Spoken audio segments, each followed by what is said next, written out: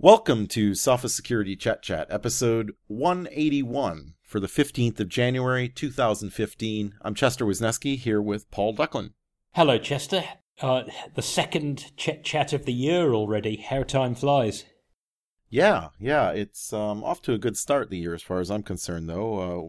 Personally, in that, workload has been moderate and been able to catch up on life here in Vancouver. But on the security front, things haven't really kicked off quite the way I would have wanted them to. I guess I could envision that it might turn out this way, but it wasn't really what I hoped for, which is a little bit of a mess around security and patching and 0 days and vulnerability disclosure. And I think we'll talk about that a bit in a moment, because we just had Patch Tuesday, which included 7 important vulnerabilities and 1 critical vulnerability in Windows, in addition to the Adobe fixes. Yes, when you said that things didn't start out quite as you wanted from a security point of view, I thought you meant MS-15-002, which when I saw it, I thought, what? Is it 1991? Vulnerability in Windows Telnet service could allow remote code execution. I would have thought that if you've got the Telnet service running, remote code execution is the least of your worries. Well, yeah, I mean, it's sort of by design. When I saw that bulletin, I just immediately expected it was Oracle Solaris, but apparently it's Windows previous to, what is it? Is it Vista, Paul? All Microsoft reminds us is that Telnet is installed but not enabled on Windows Server 2003 and not installed by default on Vista and later. If you're still on Server 2003, it's there, but it shouldn't be turned on. Sort of a reminder to go make sure you've got it turned off. The bigger question is why the code's there at all. I mean, I would love to see Telnet die with FTP. If we could take both of them out in one move, then I think the world might be a better place. There were 8 bulletins this month. They all relate to Microsoft Windows, so there's nothing to do with specific to Office or SharePoint or anything like that. As you wrote on Naked Security, of course, Microsoft is no longer giving any advance notification. You think they could have said last week, there are no patches for Office, for SharePoint, for all the other for Lync, all the other things that sometimes get patches. That might have helped in planning. But it's only the Telnet one that's considered critical, and that's the only one with a remote code execution. All the others are either elevation of privilege or security bypass. Oh, and there's a denial of service. Well, I guess to a degree you could assume every month that everything you have running Windows is going to need to be touched, because there's always a Windows vulnerability of some sort that's generic, that's not necessarily Internet Explorer, which means even your Exchange servers and your SharePoint servers and your SQL servers and whatever else you might have out there are always going to have some reason that they're going to need to be touched, and maybe that's why they've discontinued the service. They called it an evolution of security, didn't they?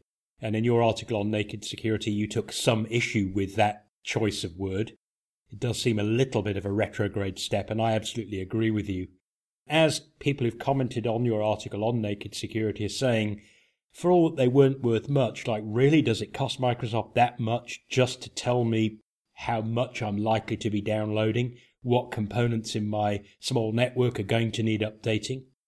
Surely you could tell us just a few days in advance if indeed this whole idea of the monthly cadence, as they call it, is important.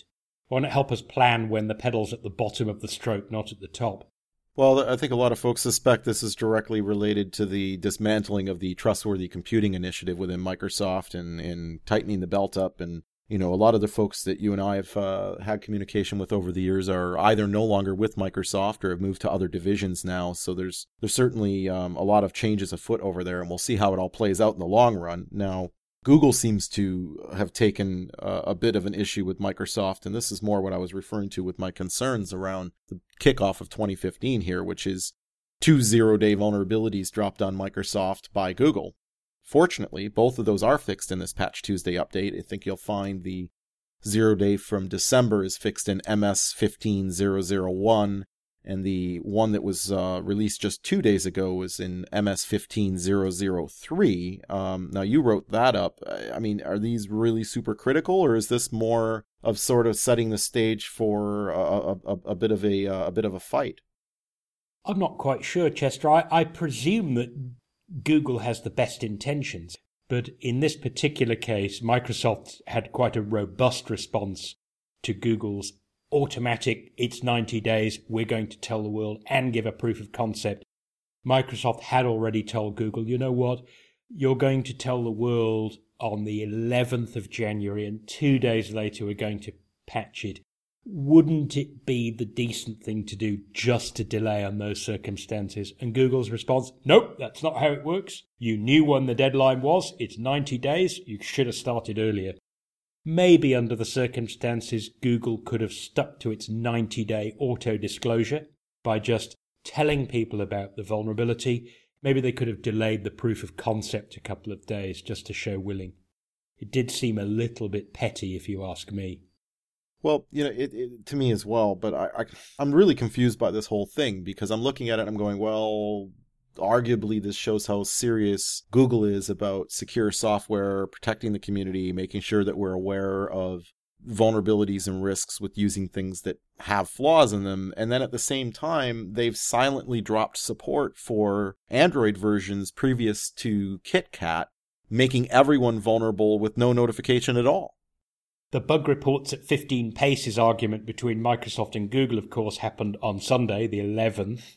Patch Tuesday was on the 13th. And on the 12th, Todd Beardsley of Metasploit wrote on the Metasploit blog about a response he'd had from Google where the team submitted it was a bug in the web rendering part of Android 4.3. But Google came back and said, oh, well, actually, thanks for submitting the vulnerability report. We're not really doing anything with that anymore. If you'd like to provide us a patch, we'll sort of pass it on to our OEMs and handset vendors, and they can use it if they want. But we're not going to be doing any patching. So, if Google really is, as you say, that concerned that it will tell the world after 90 days when somebody hasn't fixed a bug, you'd think that they would be a little more proactive about all their very many users out there still using Android 4.3 or earlier. More than 60% of them, if you don't mind. So I really hope that Google reconsiders that decision. Yeah, I've been in the software business for more than 15 years, and I can attest to the fact that supporting software, the older it gets, is challenging, and that you want users to move forward so they can be on your latest, greatest base. But abandoning people with no notification, that kind of thing, I just find deplorable. I mean, I complained a few years ago when Apple was selling $99 iPhones that they discontinued about 6 months later and said they wouldn't upgrade iOS any longer. And in Google's case, I find it to be the same type of thing, and I just I can't accept that behavior. My dad doesn't have any reason to believe that his smartphone that he purchased from Verizon would have any less life expectancy than the television he bought at Best Buy or the car he bought from Ford Motor Company. This is a thing, and I'll use it as long as it works, and if I have a problem, I should be able to go to the place where I got it, and they'll help me fix it.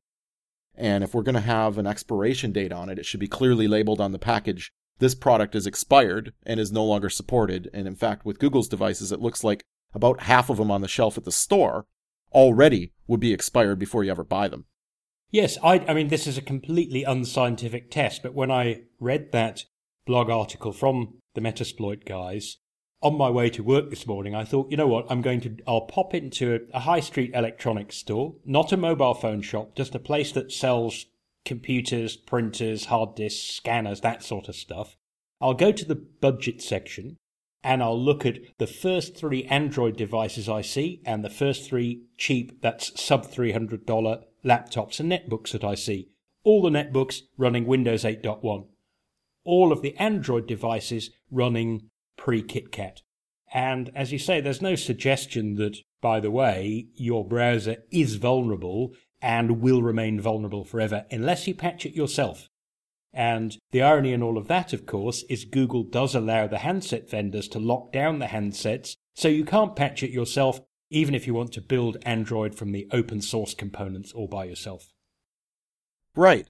In other news, the Twitter and YouTube accounts of the U.S. military's Central Command, the CENTCOM account, was hacked on Monday, and there was quite a brouhaha in the American media over, this whole U.S. military hacked by ISIS fighters, which is a bit of an overextension of what really happened. I mean, I guess I was a little surprised that U.S. military Central Command needs a Twitter account, but since they have one, what can we learn from this? I mean, it is just a Twitter account, right? It's not like they broke into the super secret intelligence agency and knocked out a bunch of documents. What worries me about the whole CENTCOM thing is that people may look at it and go, wow, now that's a problem. The US military got hacked. The crooks, I mean, obviously they're going to be dedicating their attention on the big guns. They're not going to be interested in me. But your Twitter account is worth money to the crooks, and if they can take it over, they will. Then what happened to CENTCOM, they'll get over that. They're the US military. If you're a small business, an automotive repair place, you might lose a couple of customers and it's hard to get them back. So, really be careful, pick proper passwords, and if you can use two-factor authentication, please do so. It makes it so much harder for the bad guys. And to wrap up our vulnerability discussions, OS X, which we haven't talked about in a while here in the chat when it comes to vulnerabilities. Not that there hasn't been any, but somehow it's just escaped any kind of severity to pass the threshold of getting out of the chat. There's this one about Spotlight kind of accidentally possibly leaking information that you didn't intend. I mean, this isn't the first time I've seen this on OS X where, there's a setting somewhere where you say, don't share this, like my location, for example, and then something accidentally leaks it. We have kind of a repeat scenario here, don't we? Yes, we do, Chester, and it just is a huge reminder how difficult it is to have privacy and security settings which apply everywhere. And what happened here is that in the Apple Mail app, there's an option, which I think is off by default, as it should be, that lets you prevent emails that contain image links from fetching those images, because that's a great way for marketers, including spammers and scammers, to do web bugs, web beaconing, where fetching the image is not actually to display anything. They look in their web logs and they see what IP number you used and what time you accessed the image. They know when you read the email and where you read it. But if you search for the email, Spotlight, instead of then taking you to the Mail app, it actually uses a separate component of OS X called Quick Look. And Quick Look goes, ooh, I'm not just going to show you the text in the email, I'll render it. I'll create a little tiny preview window so it looks really cool. And Quick Look doesn't bother to honor the setting in the Mail app. It does go and render the image. And really it is that dilemma about having two parts of the operating system which are configured separately and where the privacy setting of one doesn't apply to the other. Right. I guess you could use a different email client. If your emails aren't in the Apple Mail app, you won't have this problem. But unfortunately, there aren't a lot of good email clients out there. And what usually happens is that drives people to using a web-based email service, which personally I don't really recommend. I did hear, though, something that was going to be quite disappointing to the Sophos sales team in Vancouver, which is that apparently poker has been solved. There's apparently no reason to play it whatsoever. There's an app for that. There are some mathematicians or computer scientists at the University of Alberta and a coder out of Finland who published a paper whereby they sort of solved one particular sort of poker. And by solved doesn't just mean they wrote a program that can play really, really well, as is the case with chess. Chess isn't solved because there are just too many different different paths that any game can go down from any point. It's more manageable in poker, so you can kind of analyze every way that every game can play out, almost. So, fold your hand and don't play anymore. It turns out that actually all they've analysed is one particular sort of one particular game of poker. They've cracked heads up, limit, Texas Hold'em. That's where you have only two players in the game and the betting is strictly algorithmic and limited. So your poker evenings are still safe, but it is a big reminder that even problems that have a huge number of combinations that you wouldn't even have dreamed of approaching perhaps 10 years ago because it was just too complicated, can fall as things get faster, which is a long-winded way of saying attacks only get smarter. I'll keep that in mind if I'm ever presented with the opportunity to play 5-card stud with the NSA. But so thanks for that research, Paul. Yes, always have 3 guys in the game. Never play heads up, which is where there's just 2 guys. And that concludes Sophos Security Chat 181. As always, the latest security news is over at nakedsecurity.sophos.com. You can get all of our podcasts on iTunes, via RSS feed, on the TuneIn app, or over at soundcloud.com/sophosecurity. And until next time, stay secure.